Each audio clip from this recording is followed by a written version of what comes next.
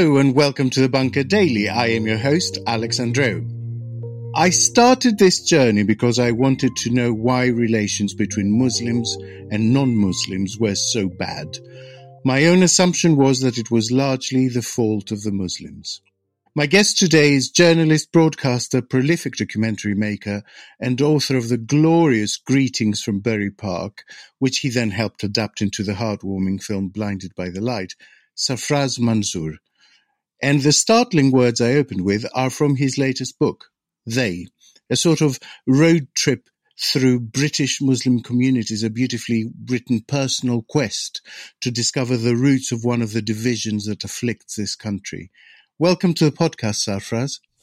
Hey, how you doing? I'm great. Greetings from Bury Park was published in 2007. It is seeped in a sort of optimism because even though it looks back at racism and ghastliness and identity anxiety, it is told from a place of hope. 14 years later comes your latest book, They, and it feels like an attempt to rekindle hope at a time of profound division. Are we going backwards? Well, I'm going to preface my answer by saying that I am really resistant to answering questions that start with we, because I don't know what that actually means. Because in a way, the kind of grand declarative statement is exactly what I try not to do in my book, because I kind of feel like there's a whole industry of people who make those kind of massive generalizations or polemics. And I wasn't really interested in that. So I was trying to tell, in both those books, human stories. You talked about, hope and division and where they come from. And I think, in a way, the reason that both of those books are the way they are is because of what was going on in my own life. So Greetings from Bury Park was written, as you say, it was published in 2007. I was in my mid-30s. And the reason for really writing it was to do with, it was trying to understand at that point two questions. One, why did I end up being the person I'd become? I grew up in a, very working class Luton family. My dad worked in a factory in Vauxhall, didn't know anybody of any kind of influence. I was expected to have an arranged marriage and get a pretty dull job and most likely stay in Luton. So why did it end up that I ended up not doing those things? And it wasn't, I thought, anything to do with any exceptional talent that I had. And so it was a trying to understand what was the journey that led to that. And the second question was the relationship between myself and my father. What is passed on from generations and what is burnt? What are the things you want to carry and what do you not want to carry? So those kind of very personal questions about identity, belonging, one's place in the world. Those were the questions I started with in Greetings from Bury Park. And then to tell that story, you end up telling a story of migration, about belonging, about otherness, about religion, etc. Now, with They, the impetus for it didn't come from any kind of grand vision or plan.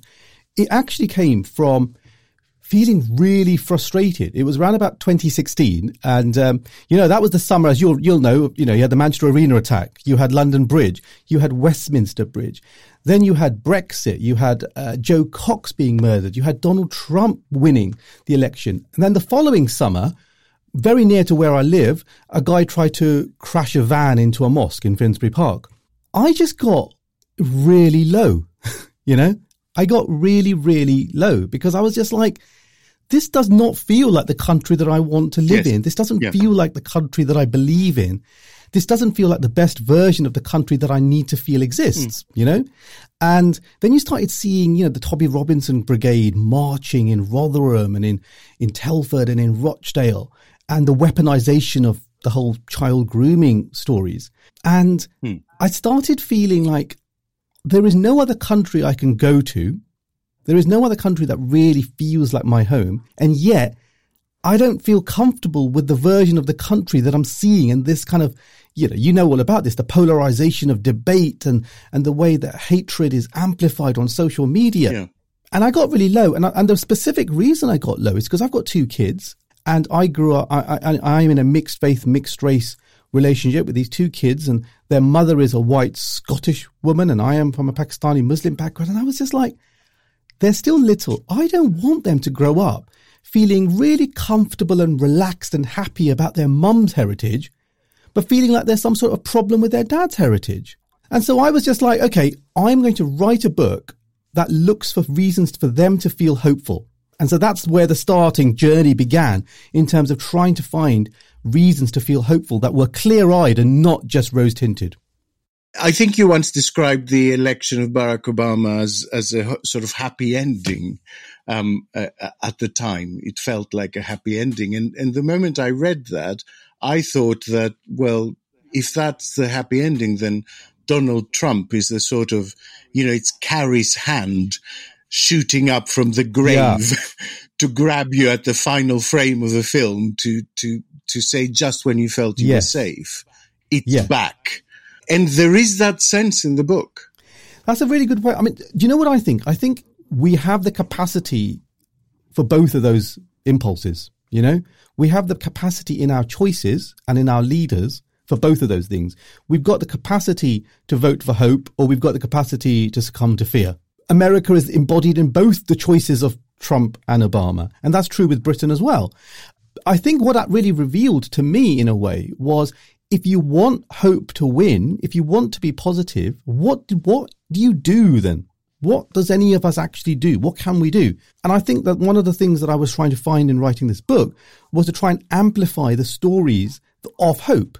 Because, you talked before, and I was sort of saying I was wary of declarative statements. The point being that the country that was being represented in 2016 and that I was getting down about isn't the only country.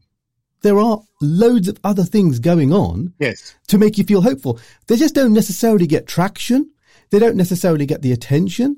And therefore, one's perception of the country can get distorted as a result of that.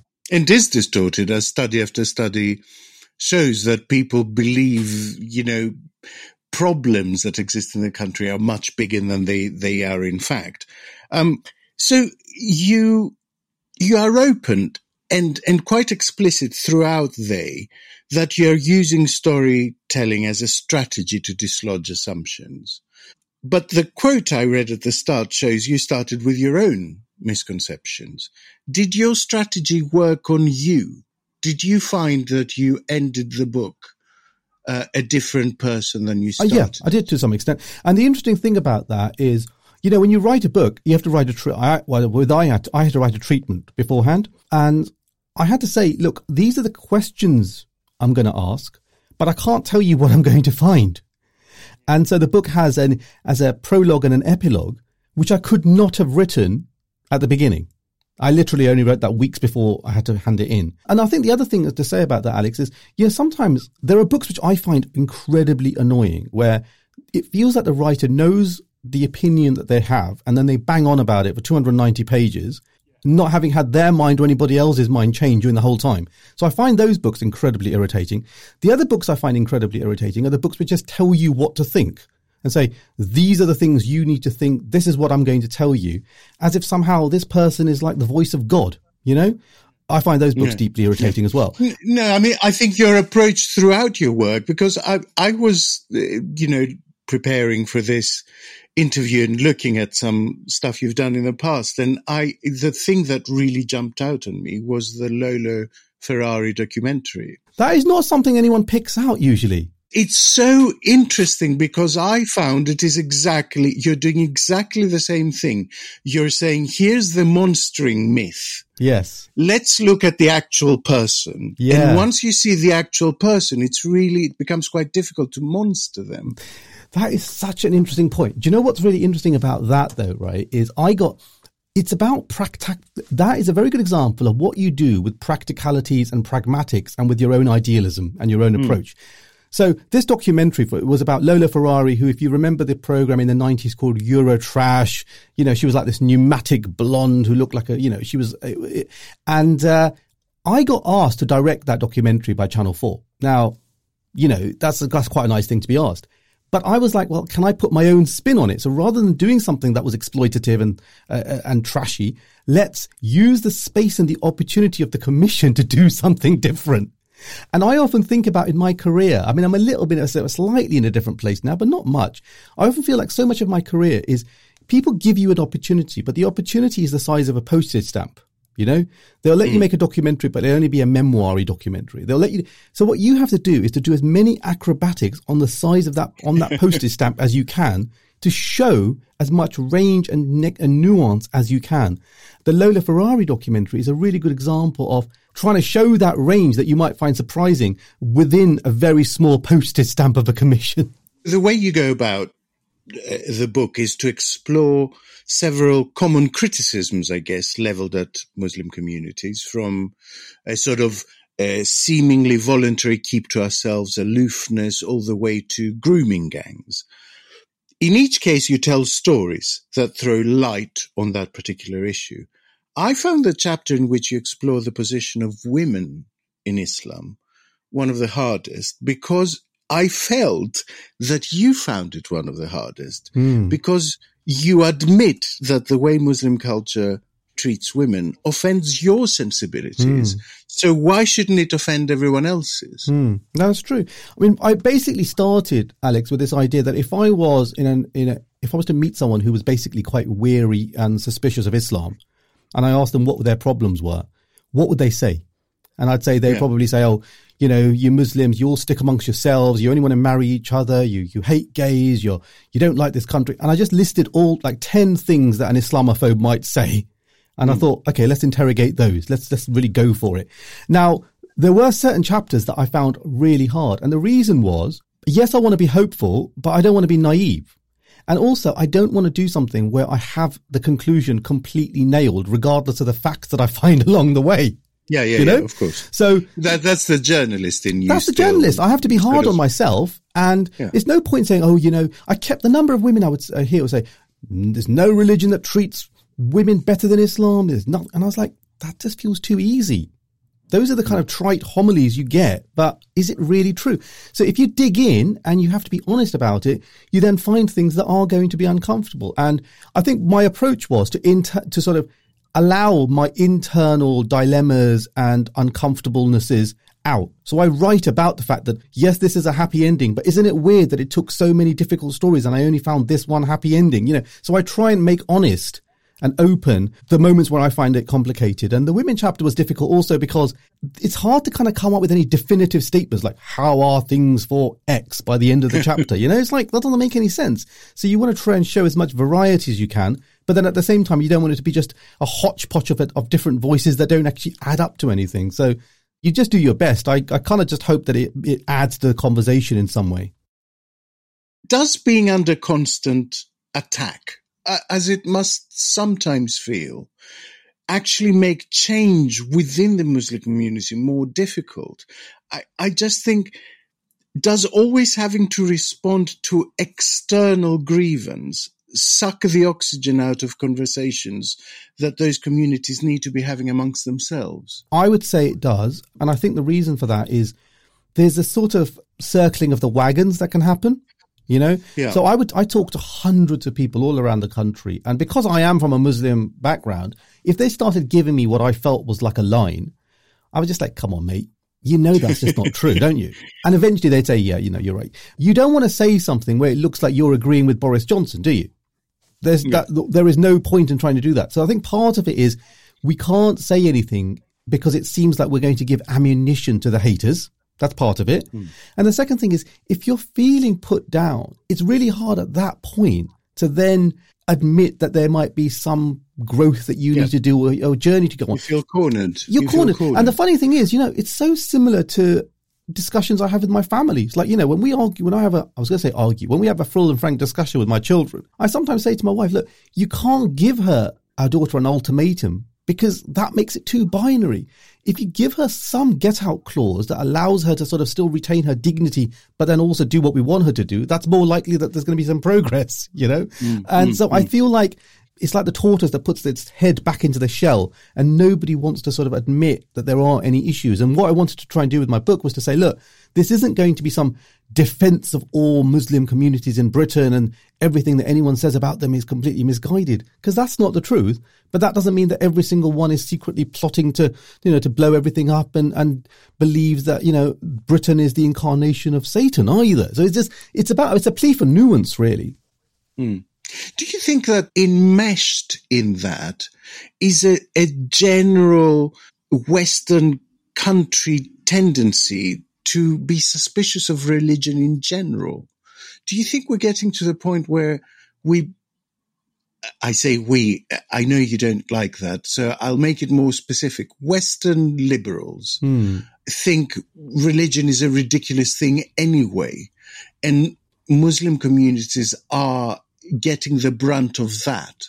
I don't know, I think I can see what you're saying, but I sometimes think that actually Western liberals sometimes are actually part of the problem, because they sometimes don't call out certain kind of expectations or assumptions or things because they believe in cultural relativism or the rights of people to be able to do what they want, blah, blah, blah, from a good place.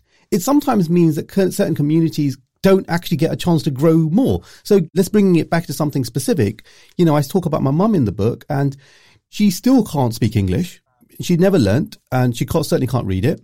And there has a specific impact on me, which means that she's never read anything I've ever written, and she's never listened to anything, and she knows absolutely, she's very, very pretty much oblivious to anything I do. That's one part of it. But it also means that when my dad died in the mid-90s, since then she's been completely reliant on her family.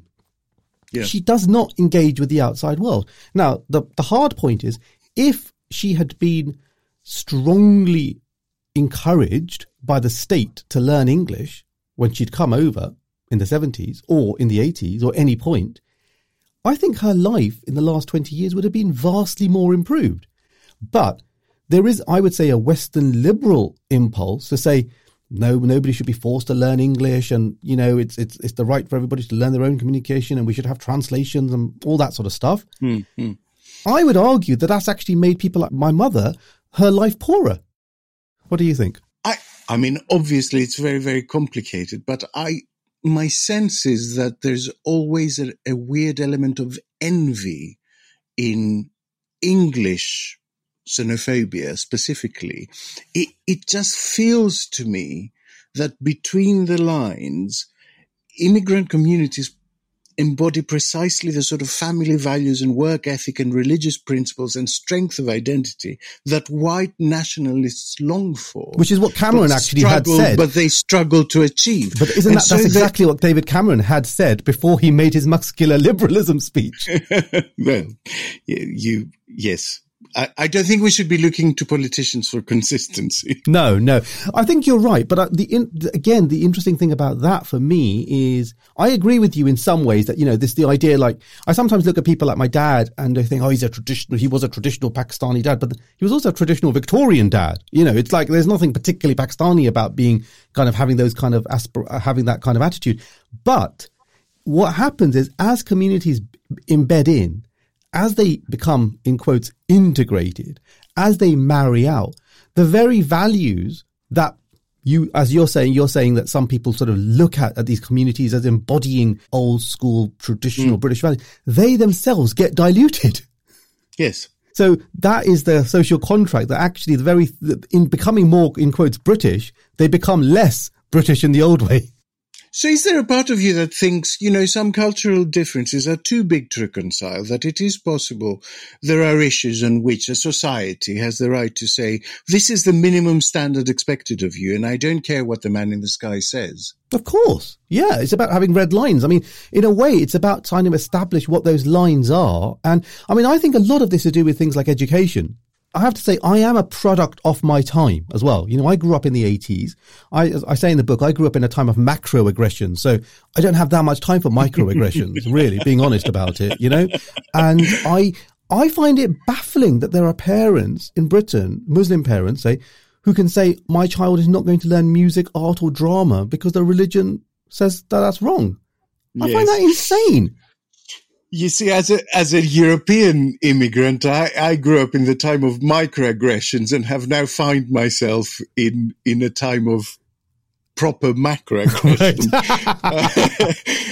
You once wrote that by your 30s you were settled trying to find someone who was, and I quote, British enough for you and Pakistani enough for your family. You fucked that up, didn't you? Yeah. I mean, to be honest, spectacularly. I did. But here's another really interesting point about that, right? So there's a chapter I write which is about marriage and the desire to marry Muslims, within Muslims, etc., blah, blah, blah.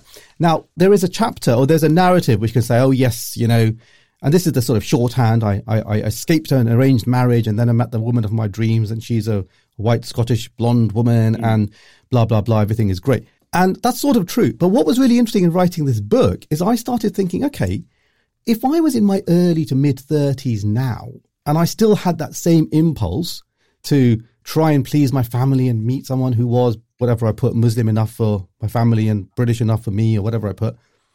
Now there's all these apps and websites which young, professional, integrated, blah, whatever, Muslims can use, which they weren't around when I was, around.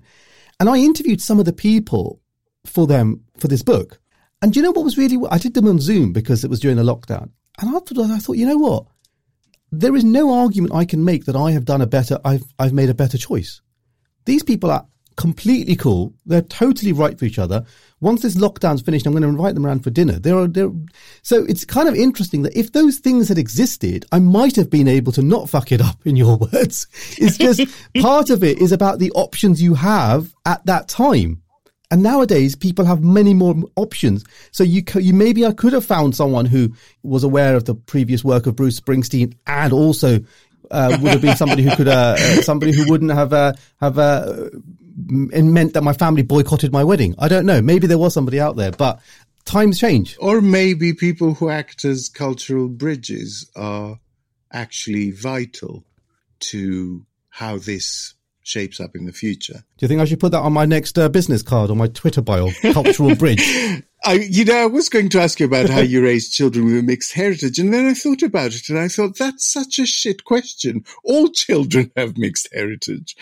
But I was struck by the generational shift with regard to homosexuality. Your parents' generation basically would never accept it. Yeah. You went on a journey on it.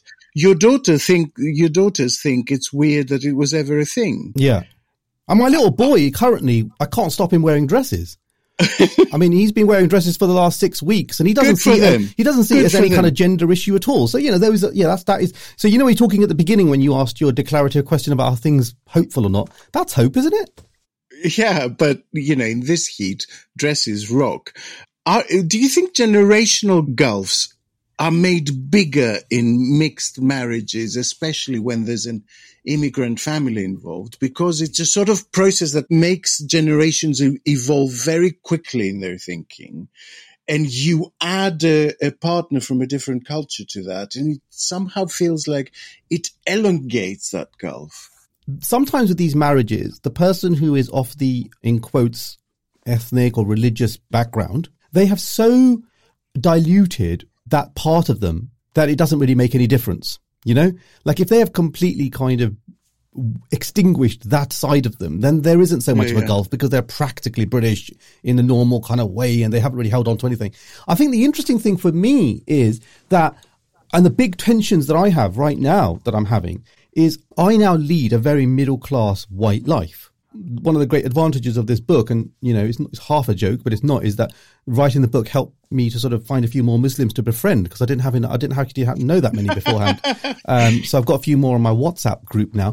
But part of it also means that this stuff, the Pakistani Muslim working class stuff, that was just how I'm baked. That is just part of me. I might not live like that now, but it'll never stop being part of who I am. My kids are not like that at all.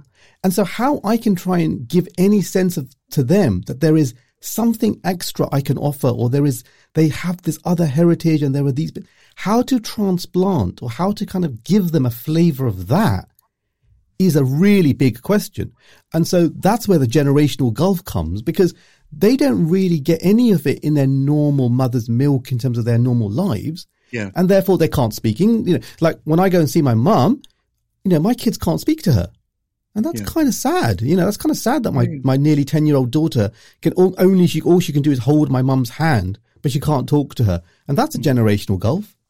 Your mum has Alzheimer's, doesn't she? Yeah. I'm in the same position. My journey is much more advanced. I have to tell you, we had our diagnosis 10 years ago now. Mm-hmm. So my mum is in the final stages, but you talk about something that really chimed with me about how difficult it is when they are the last of their generation, the sort of keeper of a family history. And I get that because exactly the same for me. And I think a lot of people don't understand that it's not only the parent that loses their memory, it's the entire family that loses a chunk of it. Like, there are things that I don't remember that I would just call mum and say, where did we go that summer when X happened? And I can't do that anymore. So the adjudicator is gone. Yes. But did you find that, like with my mother, it also took the edge off some of the judgmental sharpness and absolutism that might be there?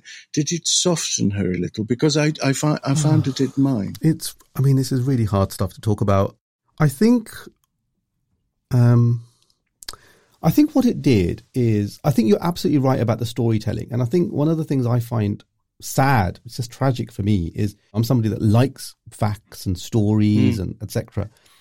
And my dad died when I was 23, and obviously most people when they're in their 20s don't ask their dads to tell them stories about when they were growing up, and so I never learned anything from him. And with my mum, exactly, all the thing I find sad is that in my mind I've got this sort of central casting. If you were to write a film about it, you'd have the mother who says, oh, when you were 3, I remember this happened and this happened. And she'd be full of stories that would tell you something that would illuminate what you were like as a little kid and, all that stuff. And that's just not possible. That's a landscape that has been extinguished, And so that feels very sad. In terms of the anger and the things like that, I've let that go for a long time. And I think what I'm left with is really a sense of wonder the journey of my mum, to be honest, and women of her generation, because my mum's like 86 now, 87. And it's an astonishing thing that you think there are currently 2 Mrs. Manzoors in my family. And one of them was born 14 years before partition in a small village in Pakistan, illiterate. She moved to Britain. She works at home as a seamstress, and my dad's working in a Vauxhall factory, and she has this very hermetically sealed Pakistani life. Then her husband dies. And then she spends all these years on her own, mourning, etc. And then she's joined by another Mrs. Manzoor, who's a white Scottish blonde who grew up in a hippie community in Scotland. And ultimately she welcomes her, and when they see each other, they hug. And you think, what kind of a journey would that girl growing up in Pakistan would have thought that was going to be her daughter-in-law and that was going to happen? And yes, her memory's not great. And yes, I can't ask her old stories. But when she sees me, when she sees my wife, she still hugs my wife. She doesn't hug me. And you think it's amazing that I have lived and she has lived long enough to at least go on that journey. And even if she isn't fully here, at least she's here enough. Hold on tight. It's not a linear journey, despite what the dominant narrative tells you. There is still loads of life to be squeezed and loads of love to be had. I'll just say one more thing about the Alzheimer's thing, which I don't know if you've thought, is I have felt that it has softened the idea of goodbye. Because I guess so. Yeah, it has felt for many years that every time I go back and mum is still alive, and although she can't talk now, she still smells like mum, she still feels like mum when I hug her. And that feels like a massive bonus to me, because what are the alternatives? Your parents living forever healthy is not an option. So the alternative is that you get a phone call in the middle of the night that just tells you they're gone. And what we got was a wake-up call to say, start spending time with her because she's going slowly. And I am very grateful for that, actually. I think the other thing it made me think was, it was partly the reason I wrote the first book and the second book, which is, if my mum can't walk out now, but if 10 years ago she would have been able to. And my thought was, if you saw her walking down the street, not you specifically, but somebody, they would see an old Pakistani woman wearing a dupatta and walking along, and she wouldn't be able to speak English to them. And this person who'd be looking at them would probably think, well, she's a lovely old lady, she looks nice, but I've got nothing in common with her. And I was like, but if you got to know her, and you got to know that she raised 4 kids, and, and you sort of like, the stories of what she had to sacrifice so that we could have the chances we have, you would then respond to her as a human being and not as a Pakistani woman or as a Muslim, And I thought that process of empathy and storytelling would actually do some good, because you'd be humanizing issues that otherwise are just abstracted. And because most people don't get to know the inner lives of people like my mum. No. There is nothing more extraordinary than ordinary people. Sarfraz Manzoor, thank you for your time and for your remarkable work, including this gorgeous book. Well, thank you for talking to me. Appreciate it. They is out now. Listeners, remember there's a new Bunker Daily on Wednesday, Thursday and Saturday mornings. You'll start the week supplement on Mondays and a full panel show every Tuesday. So don't forget to subscribe, review and rate us. You can also support us on the funding platform Patreon. Just search for Bunker Podcast Patreon. I began with Sarfraz's own words on the assumptions he carried when he started. It's right that I should finish with what he found. In the best sense, there is nothing special about the Muslims. There are no better or worse, no more virtuous or blameworthy than any other community. They are, however, too often singled out for criticism and blame, and too rarely accorded praise and respect. Put simply, many of the issues I have spent this book exploring have much less to do with religion and much more to do with class and geography. This is Alex Andreou in the bunker, saying over and out.